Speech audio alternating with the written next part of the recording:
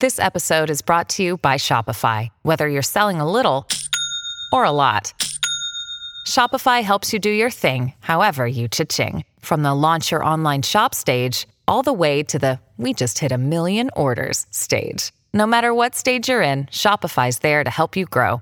Sign up for a $1 per month trial period at shopify.com/special offer, all lowercase. That's shopify.com/special offer.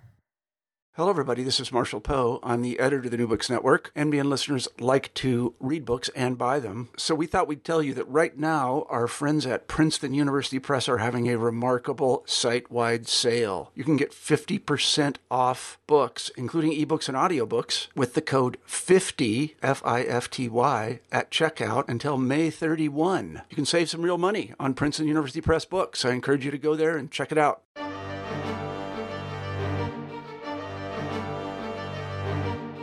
Hello, and welcome back to New Books in German Studies. My name is Ryan Stackhouse, and today we'll be talking to Roger Free about his new book, Not in My Family, German Memory and Responsibility After the Holocaust.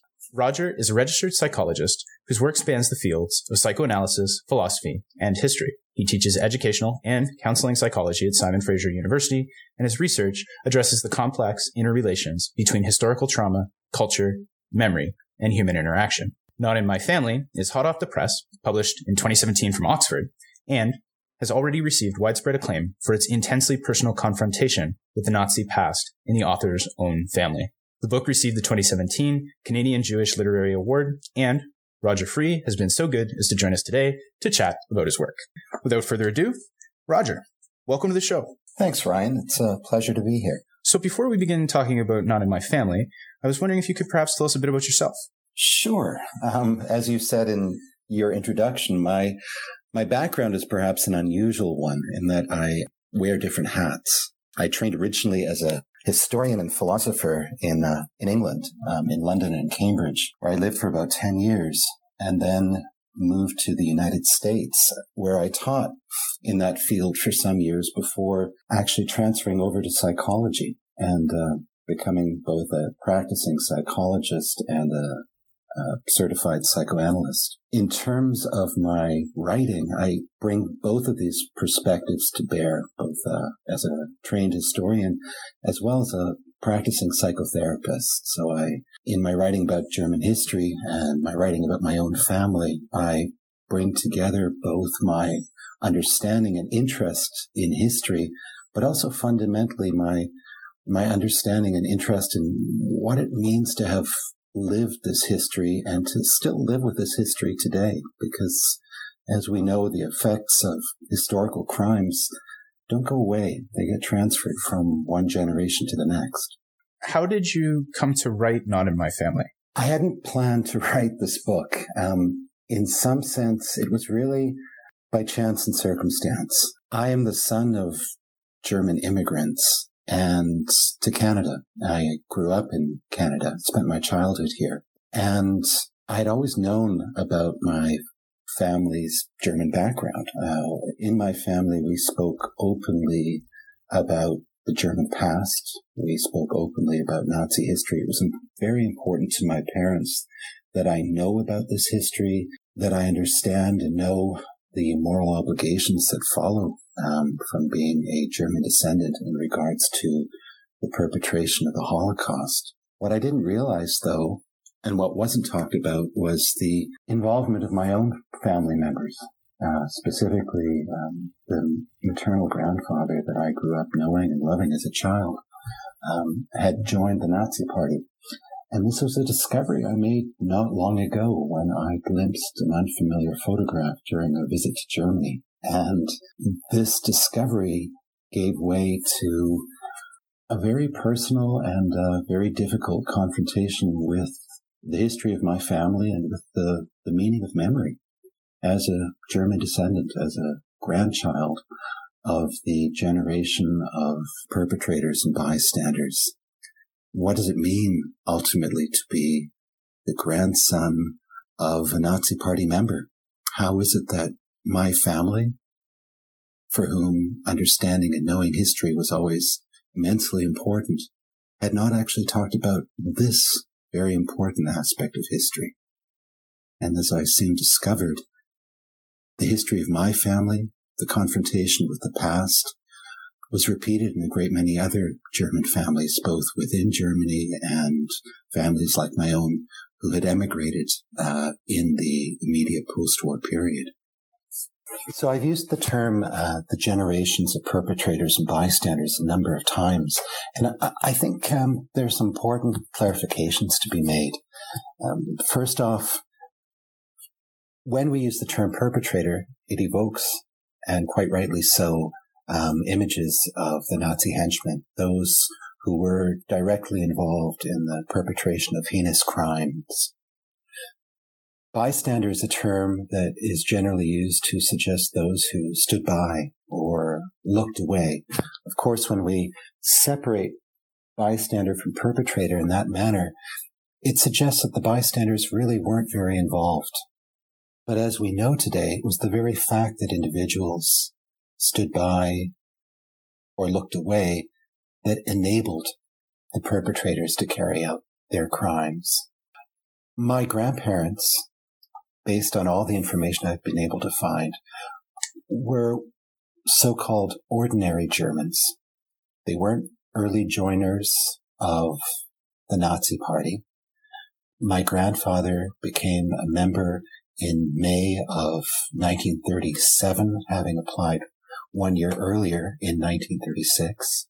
And in fact, prior to that, during his time in Berlin in the 1920s and early 1930s, it appears that he was involved in left-wing politics. So at some point, his perspective on politics swung from left to right. And as we know from that period of history, it's hard to make sense of, but it wasn't, in fact, unusual.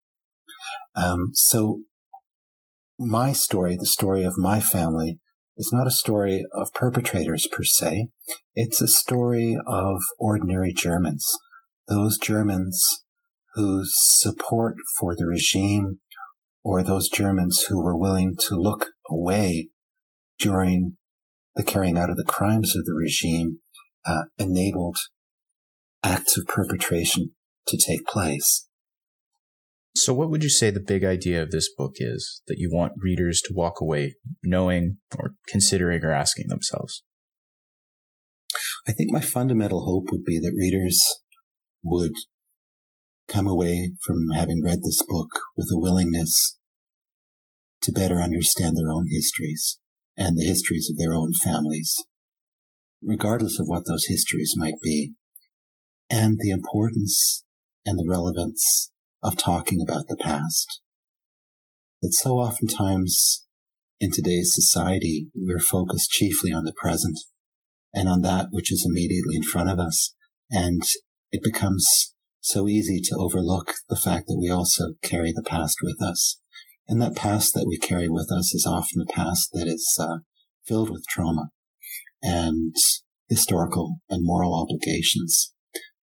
And I think the more we can know about that, the more we can understand that, the better we can relate to our present lives and understand our present lives.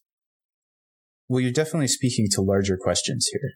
At its core, this is a book about your struggle with the Nazi past of your grandfather and coming to terms with that. As you put it, to reconcile the memories of the man with the knowledge of his deeds. Who was your grandfather to you as a child, and what did you learn as you grew older that challenged these memories? My memories of my grandfather have always been very dear to me. I grew up only with one grandfather.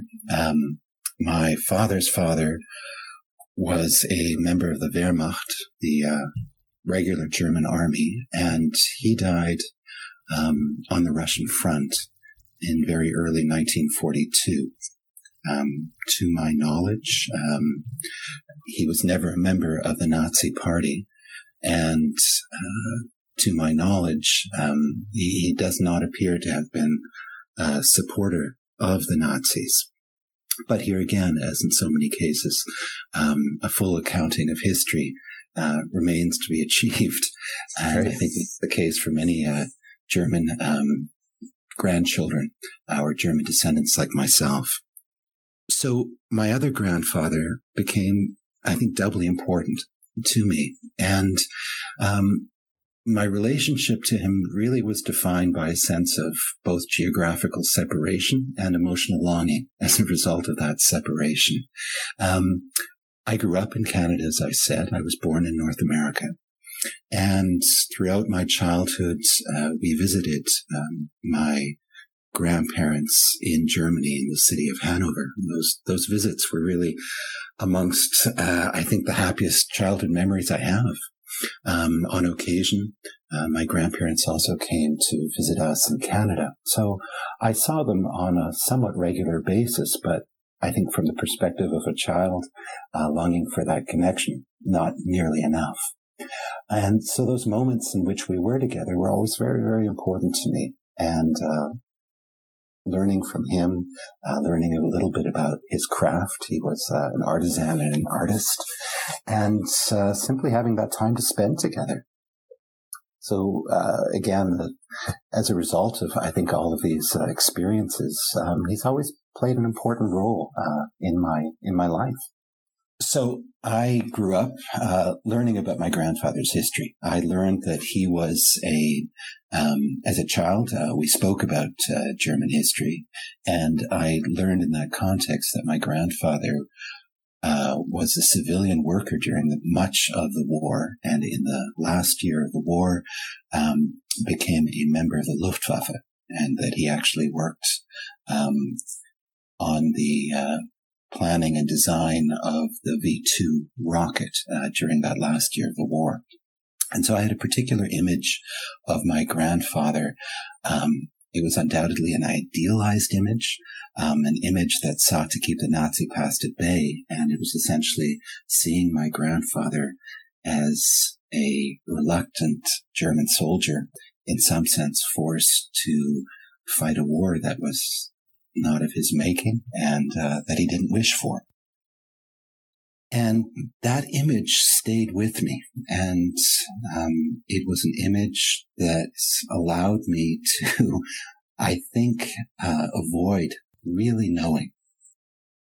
And it wasn't until much later, as I said, some years ago when I was visiting Germany and visiting with relatives, that I saw my older relatives, family members, sorting through documents and photographs, trying to figure out which ones to keep and which ones to discard. I was quite literally walking by them whilst they were doing this, and I glimpsed a photograph of my grandfather. In the photograph, he appeared younger. It's not a photograph I had seen before, and he appeared to be wearing a uniform, one that I didn't recognize. His face seemed familiar to me, and yet it also seemed somehow alien. And in that moment when I glimpsed the photograph, I remember it felt as though I was struck by a sudden understanding. All the pieces of the puzzle seemed to make sense in that one moment. And I found myself, it was an embodied feeling. I felt numb. And it took some time before I was able to revisit and think about what had I just seen, and even begin to talk about it within the context of my family. So I realized that he, after doing some research, that the uniform that I saw suggested that he was a participant in the NSKK. The NSKK was set up by the Nazis as a training ground for largely middle-class Germans to become involved in the understanding and driving of automobiles and repair of automobiles and motorcycles. And it was quite seemingly a popular group, and it was oftentimes perceived, both during that time and in the decades after the war, as an apolitical group. And it was given that veneer because at the Nuremberg trials, it was declared not to be a perpetrator organization. Of course, since that time and through historical research, we now have a different understanding of what the NSKK was. And it was indeed an organization of the Nazi Party that sought to teach and fulfill its racialist ideology to these largely middle-class members. And the membership, to my understanding, participated in lectures on Nazi ideology, and they then proceeded to drive and repair cars and automobiles. It's oftentimes been talked about and perceived as a group that Germans could join without, quote unquote, getting their hands dirty. In other words, it might be part of the Nazi Party, largely understood, or the Nazi regime, but it wasn't like those perpetrator organizations by which people often meant the SS and its various branches. So the question I needed to ask myself was, what did this photograph tell me? How do I understand the meaning of this photograph, given what I learned about history through my family, and also given what I know about history, specifically German history and the Holocaust? And for me, as a practicing psychotherapist, how was it that this memory was not talked about? How was it that I seemingly grew up both knowing and not knowing about this history, that these very important facts remained unsaid and not discussed? As I soon learned in doing some research, my experience was hardly unusual or unique, that it was in fact repeated in many German families. And so this led to a period of confrontation with this personal history and its meaning, which then led me to eventually write this book. So as I said, it's not something I initially chose to write, but over time it became clear to me that the story I had to tell seemed to have larger ramifications. The book itself, as you begin to explore these different aspects of what you call the learned history and private narratives that exist within your family and in the public sphere, you set out by looking at what led Holocaust survivors and Germans to North America after the war. And while comparing these migrant narratives, you say that the paths were, quote, radically divergent, yet paradoxically connected. How so? What did you discover in comparing these narratives? So the decades after World War II are often known as a so-called latency period of memory. It's a period in which both for Germans and German descendants, as well as Holocaust survivors and their descendants, little about the past was spoken about openly or publicly. And generally, we understand that it wasn't until the 1960s, specifically mid to late 1960s, that this began to change. And of course, when we talk about it in these generalizations, we always have to be careful because within specific communities, within specific families, it may have been different. So these were general trends in how individuals confronted these traumatic histories. We also have to be very careful not to make direct comparisons between the German confrontation with the past and the history of being a perpetrator nation and the confrontation with the past for Holocaust survivors and their descendants, because they're manifestly different. Nevertheless, there are some general similarities in the way that traumatic histories can be hidden and can remain hidden because they are either so painful and difficult to even begin to articulate because they remain unknown, or, as is often the case in many German families, they're covered over in a blanket of silence. And this silence is really initiated by a sense of inherited shame and guilt. And by inherited shame and guilt, what I refer to is the fact that oftentimes, far too often, members of the generation of perpetrators and bystanders, members of the generation of my German grandparents, did not themselves feel guilt or shame for what they had done. And it was left to their children and to their grandchildren to feel and experience that inherited shame and guilt. And when that experience was brought forth, that often led to this creation of the blanket of silence covering over the past. Yeah, there seems to be a curious connection between, as you identify, third-generation Germans, such as yourself, to say the grandchildren of perpetrators, and Holocaust survivors, or the children of Holocaust survivors specifically. You have this narrative that Hoffman presents, and then you have your own experiences growing up in the city of Vancouver, and both of you have this period and formative period in your life on the West Coast. I was wondering if you could tell us a bit more about that. Sure. The book itself is largely autobiographical in the sense that it uses my experience and the experience of my family to talk about the larger historical themes of memory, confrontation with the Nazi past, and trauma and the transmission of trauma. And I felt it was important to begin specifically with my own background and, in a sense, my own childhood. What was talked about when I was a child. Now, obviously, I didn't grow up in Germany. I grew up certainly visiting Germany, and I grew up in a German-speaking home with parents who had recently immigrated from Germany to Canada. So I grew up with German culture.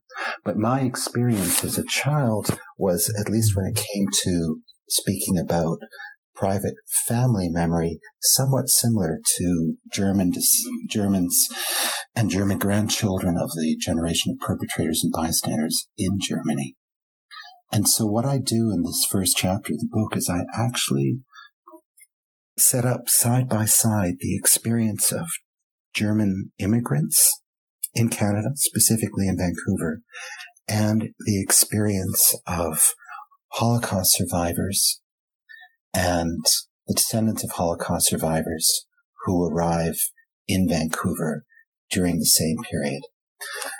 And what was both stunning and very revealing to me was that these two groups, despite leaving Europe, ended up oftentimes living side by side in the same area of the city, halfway around the globe from where the killing fields and the concentration camps were located. And what I look at are specific examples in which individuals who are German or German descendants and individuals who are Holocaust survivors or descendants of Holocaust survivors have contact, and what happens in these moments. Eva Hoffman's work has been very important, I think, for many people in confronting the past, specifically from the perspective of a second-generation Holocaust survivor, meaning that she is the daughter of Holocaust survivors. And I found her work to be immensely helpful to me in understanding the dynamics involved, specifically the emotional and historical dynamics. And it just so happens that Eva Hoffman's family arrived within 1 year of my family in Vancouver, my parents. And so I found that setting these two narratives up side by side really gave, or I hoped at least it would give the reader a sense of how each group sought to come to terms with the past and struggled to do so in those first decades. What I often found in researching this was that third-generation Germans, like myself, growing up in Vancouver, knew about the past in a general sense, but didn't know specifically about their family's involvement and didn't necessarily understand why they carried the sense of shame or guilt. And of course, not all did. In the same sense, the descendants, the second generation and third generation Holocaust survivors struggled to understand the experiences of their parents in this new location. There was, without a doubt, an understanding that there was a history in my family that wasn't known, that maybe other people were able to point at, and that wasn't talked about. I grew up, as did so many others, like myself, with a set of questions, perhaps questions that weren't asked and questions I didn't know quite how to ask. And no doubt for my family, as for many other families, questions that I would imagine my parents and many other parents like mine didn't know how to answer. So there was this silence around the past at the same time that there was an understanding from the very earliest age about the past. Growing up under the shadows of World War II and growing up with that constant sense of what it might mean to be a German Canadian. The idea that you bring up of this negative synergy between the Holocaust is sort of a departure point for both following generations of Germans and Holocaust survivors, or the children of Holocaust survivors. It's definitely interesting in the way that the intergenerational trauma definitely seemed to play out within the family in similar ways in terms of meaningful silences and avoidances.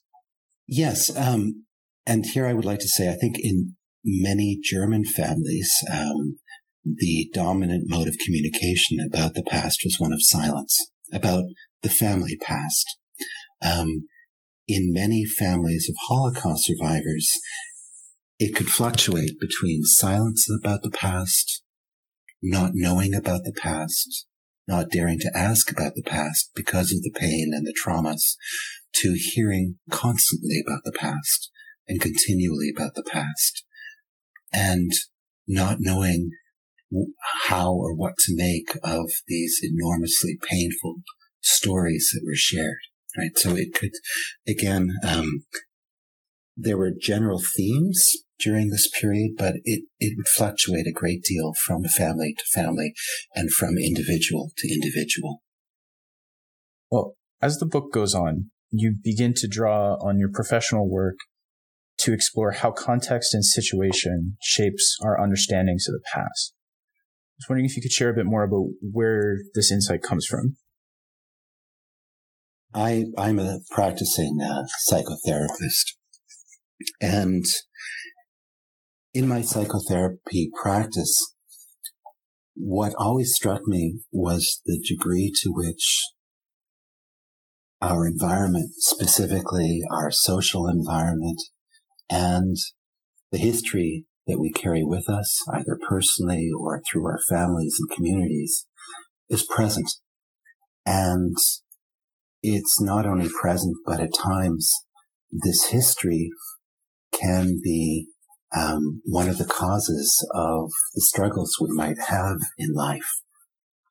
And over time, I worked with many individuals for whom the historical traumas of their families, the traumas that their families experienced, even in previous generations, continued to be present and often affected their lives.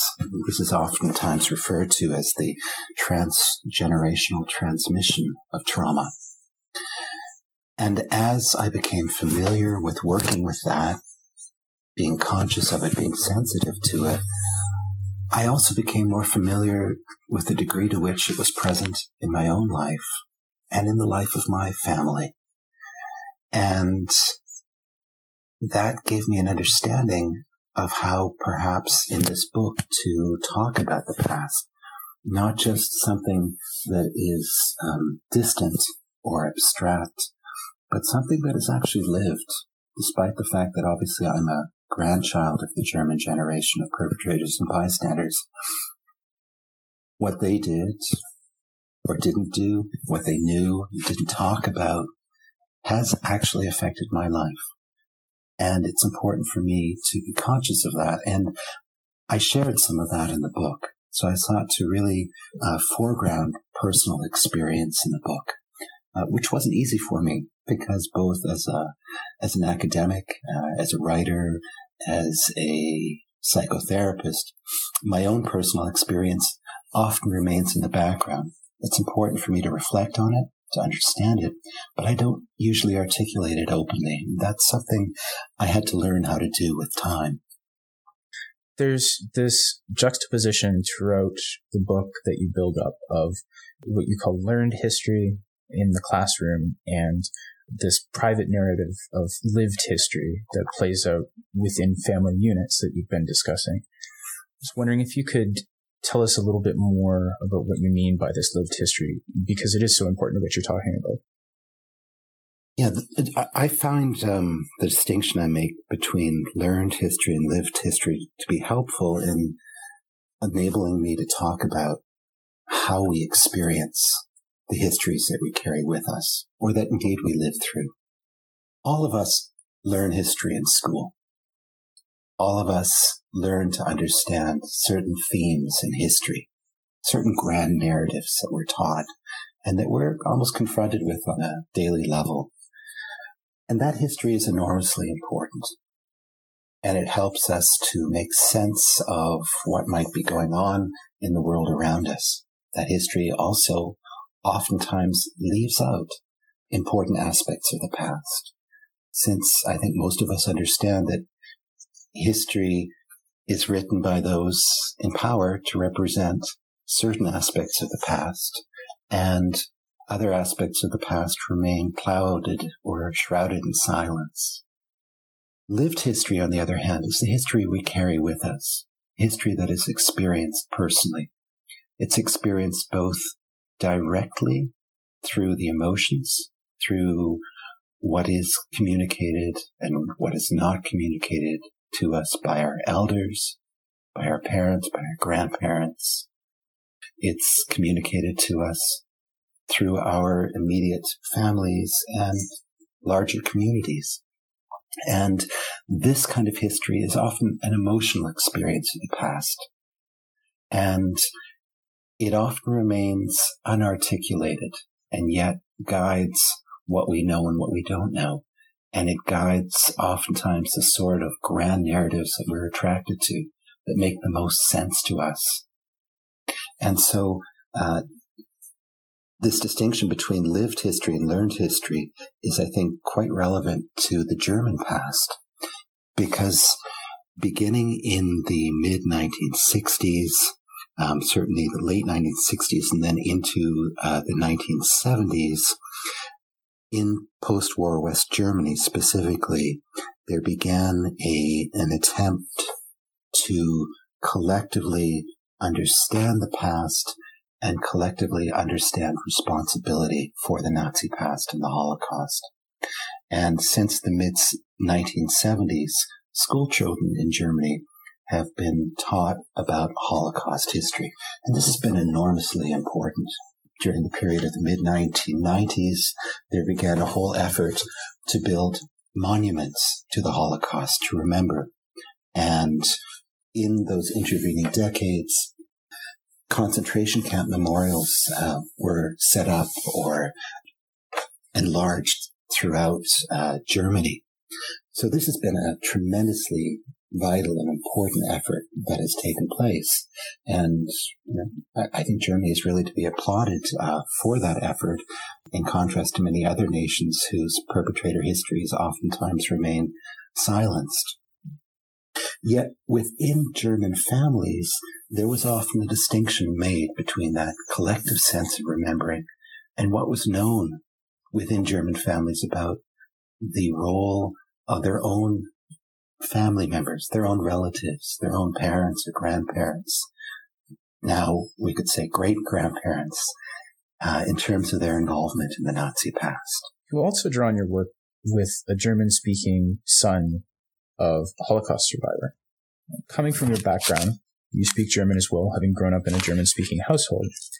And you found that the language itself became fraught with meaning over the course of your conversations with this man.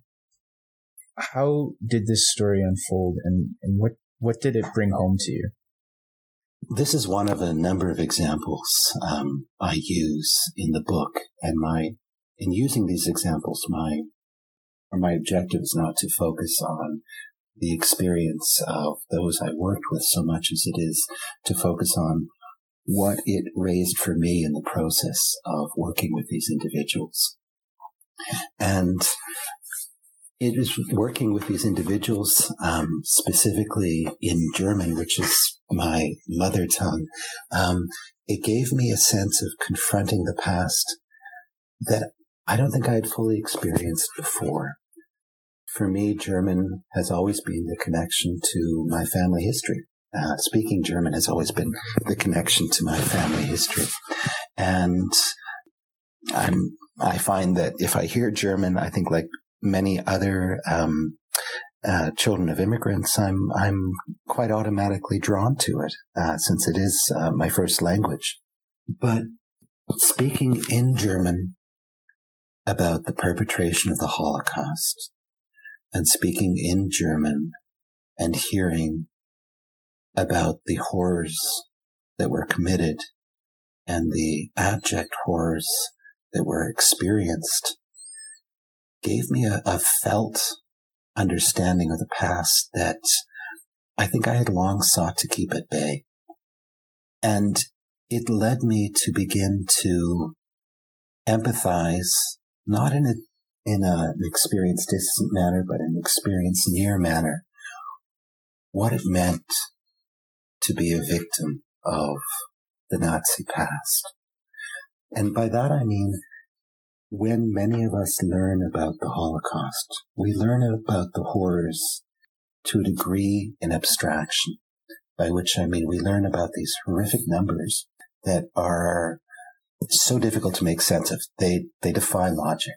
How is it that over 6 million people could have been murdered, willfully murdered in state-sanctioned genocide? And how is it that people could not have stood up and sought to stop this? And when we then learn about and hear the experience of individuals who were the victims and survivors of the Holocaust, it gives us a very different perspective. And I think in order to truly understand the history of that period, what is necessary is to engage in a sense of empathy. And by empathy, I mean an attempt to imagine, to think, to feel one's way into what the experience of the other person may have been. And when you carry with you a history of family involvement in the Nazi past, that's a difficult thing to do. Above all, because it means confronting the complicity of your own family in that past. And it means letting down those barriers that have in some way kept history abstract or kept history at a distance. And it was through my work with many individuals, in fact, who were affected by the Nazi past, whose families survived traumas, but were also the victims of the traumas of World War II, that I began to understand that the importance of that empathic process that I'm describing. What did it change for you? What did it change in your thinking, this realization? What this realization really did was, I think, lead me to recognition that I needed to know more about my own background. I needed to know what exactly my background was, how my family was involved in the past.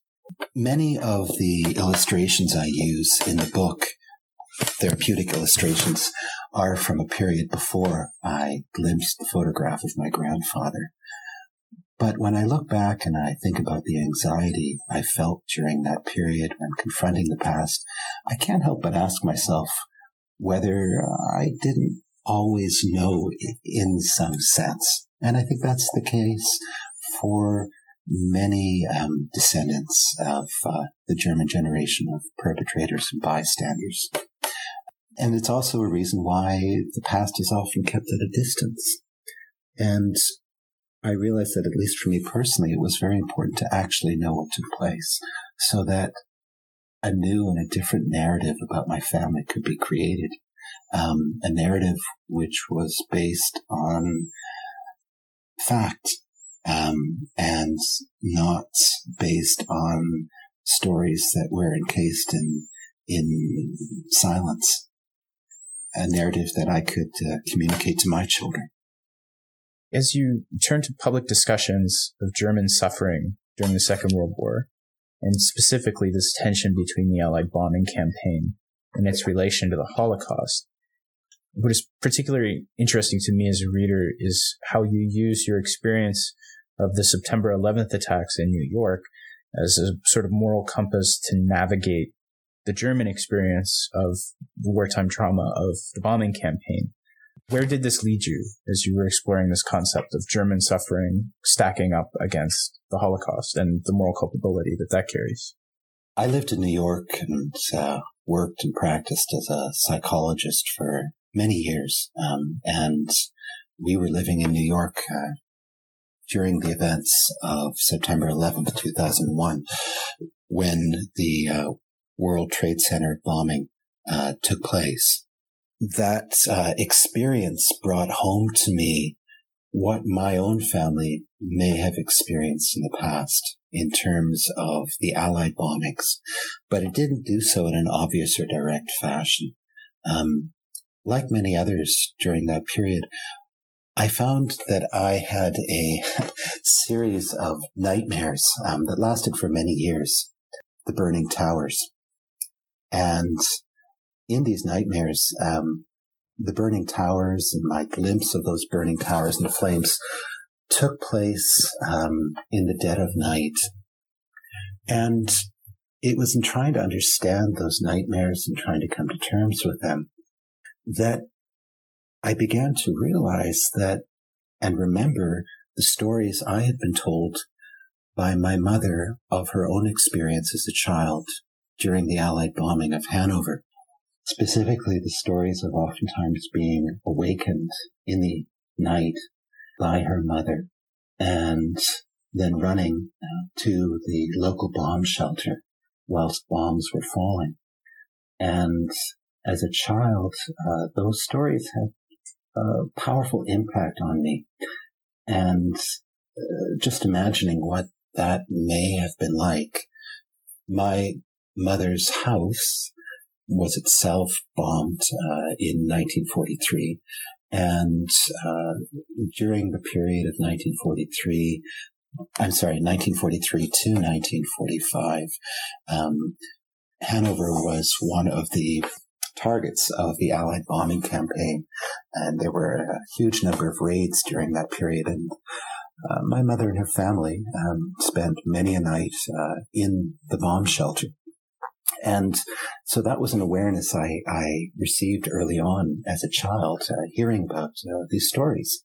And my experience of 9/11, my work with a great many individuals who experienced trauma after 9/11 made me, or gave me a realization of perhaps my own experience of a historical trauma from World War II that I had received. Of course, it wasn't my own experience. It was a received memory or an inherited memory. But specifically what was inherited was not the memory, but the feelings associated with those experiences that my mother and indeed my father went through as children. Both my parents were born in 1935 and were 9 years old when the war ended. So their experience of the war was as young children, and both families were quite severely affected by wartime trauma related to the Allied bombing. So what was important to me was to understand how it was that I was able to feel already from a very early age that sense of wartime trauma experienced by my parents and specifically my family's memory. But how at the same time, growing up, I kept the experiences of Holocaust survivors and their descendants at a distance. And when I researched this, I soon learned that the so-called narrative of German suffering, or indeed narrative of German victimization, is not only very prevalent amongst post-war German families, it is often a means to, or can become a means to keep the Holocaust at bay. So German families will very understandably talk about and transmit the memories of the wartime traumas they experienced during that period. And I think that's both an inevitable consequence of having gone through those wartime traumas, but there's also another side to it.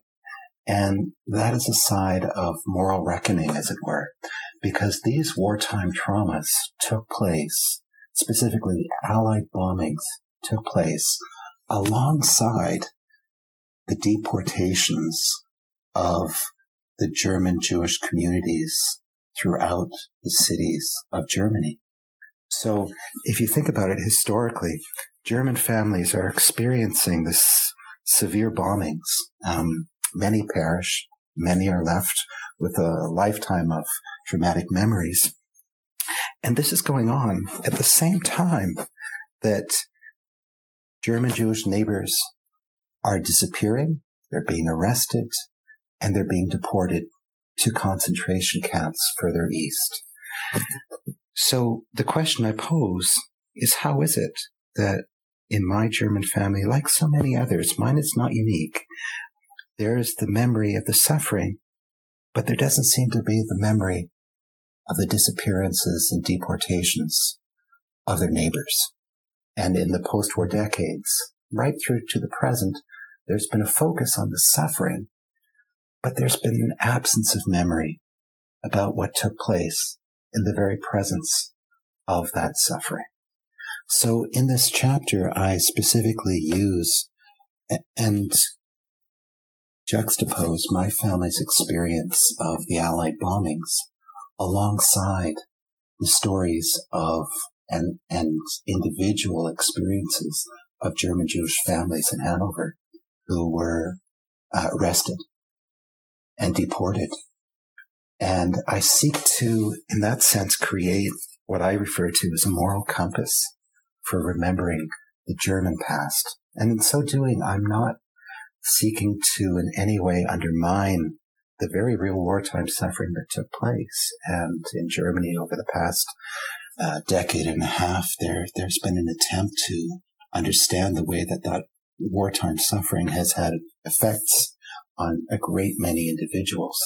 But I also, by putting these two experiences, that of German civilians and that of German Jews who were deported and ultimately, in many cases, murdered by Germans, by putting them side by side, I really try to address what has become known as the German narrative of victimization, which refers to a whole host of books and media productions, really from about 2000 onwards, that have focused on what Germans experienced during the Allied bombings in particular, but also in terms of the German refugees from Eastern Europe moving west into Germany. And I suggest that whilst there's importance in remembering and addressing the individual experience of German descendants, be it second generation or indeed third generation, who carry with them the effects of those wartime traumas, we have to be very, very careful not to create a grand narrative of victimization, because as so often seems to be the case when we look at post-war German memory of the Nazi past, that narrative of victimization takes place in lieu of, or indeed it takes place as a means not to think about what was done by the very Germans who experienced those traumas to their Jewish German neighbors. Out of this discussion of the bombing campaigns, you turn to look at the ambiguity of the Nazi past in post-war Germany and this divide between public memories and private memories that you've seen play out in specific reference to the bombing war and the Holocaust. And ultimately, this leads you to this discussion of a moral responsibility in memorialization and what an effective memorialization looks like. Can you tell us a bit more about this and how you came to these ideas? So I've spoken in the context of the book and in the context of our discussion about history, the history of Nazi Germany, the history of the Holocaust. The difficulty often is that when we approach that history, we may see it as a history text, a book that can be opened or closed at will, as a chapter that can be read, but the contents of which can easily be forgotten. And I think it's enormously important not to address history in this manner, but to understand that it continues to be with us. And this is specifically relevant for former perpetrator nations. And here I'm not just referring to Germany, of course, but so many nations, particularly Western nations, have histories of perpetration, that we continue the work of remembering. And in Germany today, we have seen in the past, but also in the present, individuals who suggest that enough remembering has taken place. When that kind of a suggestion is made, it suggests or it brings up the notion that history in some way ends, or that the work of remembering ends. And what I learned in writing this book, what I've learned in working with a great many individuals who have been affected and shaped by historical traumas, is that the work of remembering never ends, that it needs to continue, and that we need to be conscious and cognizant of it. And today in Germany, it's not third-generation Germans who are learning about the Holocaust for the first time. It is, in fact, fourth-generation Germans, Germans whose great-grandparents were involved in the generation of perpetrators and bystanders. But we shouldn't think that knowing about the Holocaust is any less relevant for them. And so, too, I think in North America, it's enormously important that we engage in the histories of perpetration and not think that the acts of perpetration against the First Nations or the Native Americans or African Americans were indeed a thing of the past, but that the mistreatment and the prejudice and racism continues today, and the effects both of the past and the present are still with us today. And those effects are both present in the lives of descendants of perpetrators, but also descendants of victims. So from here, you turn to examine the psychological dynamics at play in German post-war memory that sustains this willful ignorance of family entanglements with the Nazi past. And in many ways, this speaks to the core of the question you asked yourself when you encountered this photograph of your grandfather in uniform. How could you not know about your family's Nazi past? What did you find? In confronting my own family's German past, I needed to grasp how it was possible that we might know and not know at the same time. In the field of psychology and indeed psychotherapy, there's an understanding that many of us, as a means of getting through life in general, but perhaps specifically particularly difficult periods, engage in a kind of simultaneous knowing and not knowing, by which I mean that we often have a sense of things in life that may be too painful or too shameful to think about, let alone to speak about, and we push them aside. We dissociate them. And the difficulty, of course, when it comes to history, is that history doesn't disappear. Specifically, the moral obligations of collective crimes, the moral obligations of genocide remain with us. But so too do the effects, the traumatic effects. And those traumatic effects are visible in the descendants of perpetrators and bystanders, and they're also visible in the experience of the descendants of survivors and victims. And in this chapter, I seek to think about that process in a little bit more detail, in essence, to try to understand, not in an academic fashion, but how it plays out in everyday life. Right? Because all of us grow up, regardless of where we live, with histories. And these histories, if we think about North American history, both Canadian and American history, involve histories of perpetration, heinous histories of perpetration, of the First Nations in Canada, of the Native Americans in the United States, the history of slavery in the United States. And these histories are both known in an abstract fashion, but they are often kept at a distance.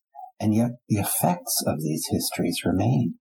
We can see these effects in society. We can see these effects in the lives of individuals. And how do we respond to that? Right? How do we begin to grasp that, or even indeed make sense of it? And as someone who's of German background, this is a very real struggle, and I think it's one that many individuals of German background, if they wish to engage in history and the moral obligations of history, need to come to terms with. And I think it's not something that one ever resolves. I think we just have to be conscious of it and sensitive to the process. At the end of the book, you're faced with this knowledge of your grandfather's Nazi past and still weighing the childhood memories that you have of the man. On the one hand, you have your sense of responsibility for breaking the silence in passing your family's history on to the next generation. And on the other, you're confronted by how to actually go about doing this, judging, understanding, empathizing, different options that you go through, how to relate to your grandfather's decisions. Reading this, I very much got the sense of an unresolved ambivalence. How did you ultimately come to reconcile these questions, though? I must say I struggle with the memories of my grandfather. These memories are both dear to me, and yet these memories today exist in a very different moral context. And in that sense, there's an ambivalence. So when the book neared completion, I was really struggling with the question of whether I had been fair to the memory of my grandfather, this man who was very important to me. As I seek to convey in the book, it's not about anger or indeed blame. The book is about trying to understand what we do today with these memories, specifically how the descendants of the German generation of perpetrators and bystanders like myself live with these memories. So one thing I needed to think about was whether I could truly empathize with my grandfather. And here I think there's an important distinction to be made, and there's often a confusion around two terms, sympathy and empathy. By empathy, I don't mean sympathizing with my grandfather. I mean trying to understand, trying to think my way, trying to feel my way into what it might have been like to be him, to live in his time. And what I find is an immensely complex period in history, one which is by no means easy to understand, and especially when we use terms like Nazi, they carry with them and evoke a whole host of different images. Yet it became clear to me that I needed to understand specifically what this term meant in relation to my grandfather. Now, of course, any research that we do, specifically on our own families, is always limited by the information that we can find. This book was based on the memories that were passed down to me. It was based on the research I was able to do. It was based on my own experience of my grandparents growing up. But ultimately, it was also based on archival work that I did in Germany. And I found out that my grandfather had indeed become a member of the Nazi Party. I found no indication, no documentation to suggest that he was ever involved in perpetrator organizations. Yet, the evidence that I did find suggests that he was indeed a supporter, at least to the extent that I can understand, of the Nazi regime. And that knowledge in itself is very difficult for me to make sense of. And I think what I learned in the process of writing this book and what I sought to communicate is that how easy it is for us to be complacent in the face of the injustices we see around us, and how easy it is for that complacency to turn into a complicity with those injustices. And accepting that my grandfather was a card-carrying member of the Nazi Party is, of course, not an easy thing to do. To be sure, there were millions of Germans who were. And yet he was my grandfather. He was someone I knew personally. It wasn't an abstraction in history. And by confronting this past, I think I've learned to understand it differently, but also learned to appreciate how that past continues to shape us in the present, and how all of us need to be incredibly vigilant that we not simply be complacent in the face of the injustices that surround us, lest we too become complicit in them. Now that this particular chapter has been closed, what are you researching now?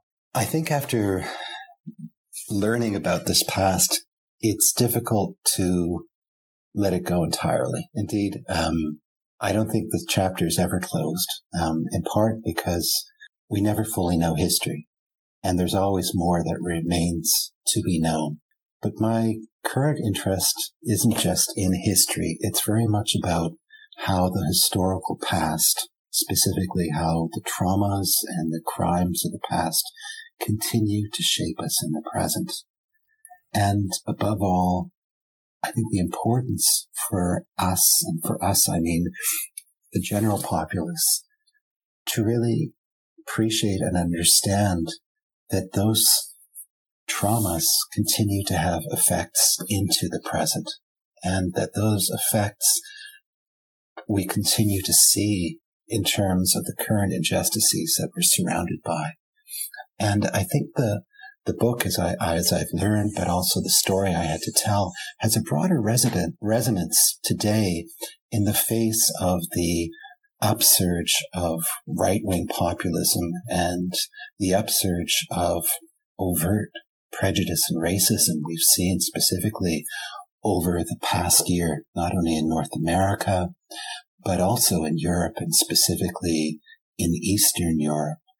And the importance for all of us to be conscious of that and not to stand by in the face of those injustices, not simply to be bystanders, because being bystanders means ultimately enabling those injustices to occur and to continue, but finding ways to confront our own role in shaping what occurs around us. Hear to that. On that note, I would like to thank you for joining us to talk about your book. Thank you for having me. It was a privilege. Well, that does it for us here at the New Books Network. Once again, we've been speaking to Robert Free about Not in My Family, German Memory and Responsibility After the Holocaust. Not in My Family received the 2017 Canadian Jewish Literary Award and was published in 2017 by Oxford University Press. If you think you might be interested in picking up a copy, consider using the link in the description. It will help Roger out and it'll help us out here at the New Books Network. With that, I'd like to thank you for joining us and hope to see you next time.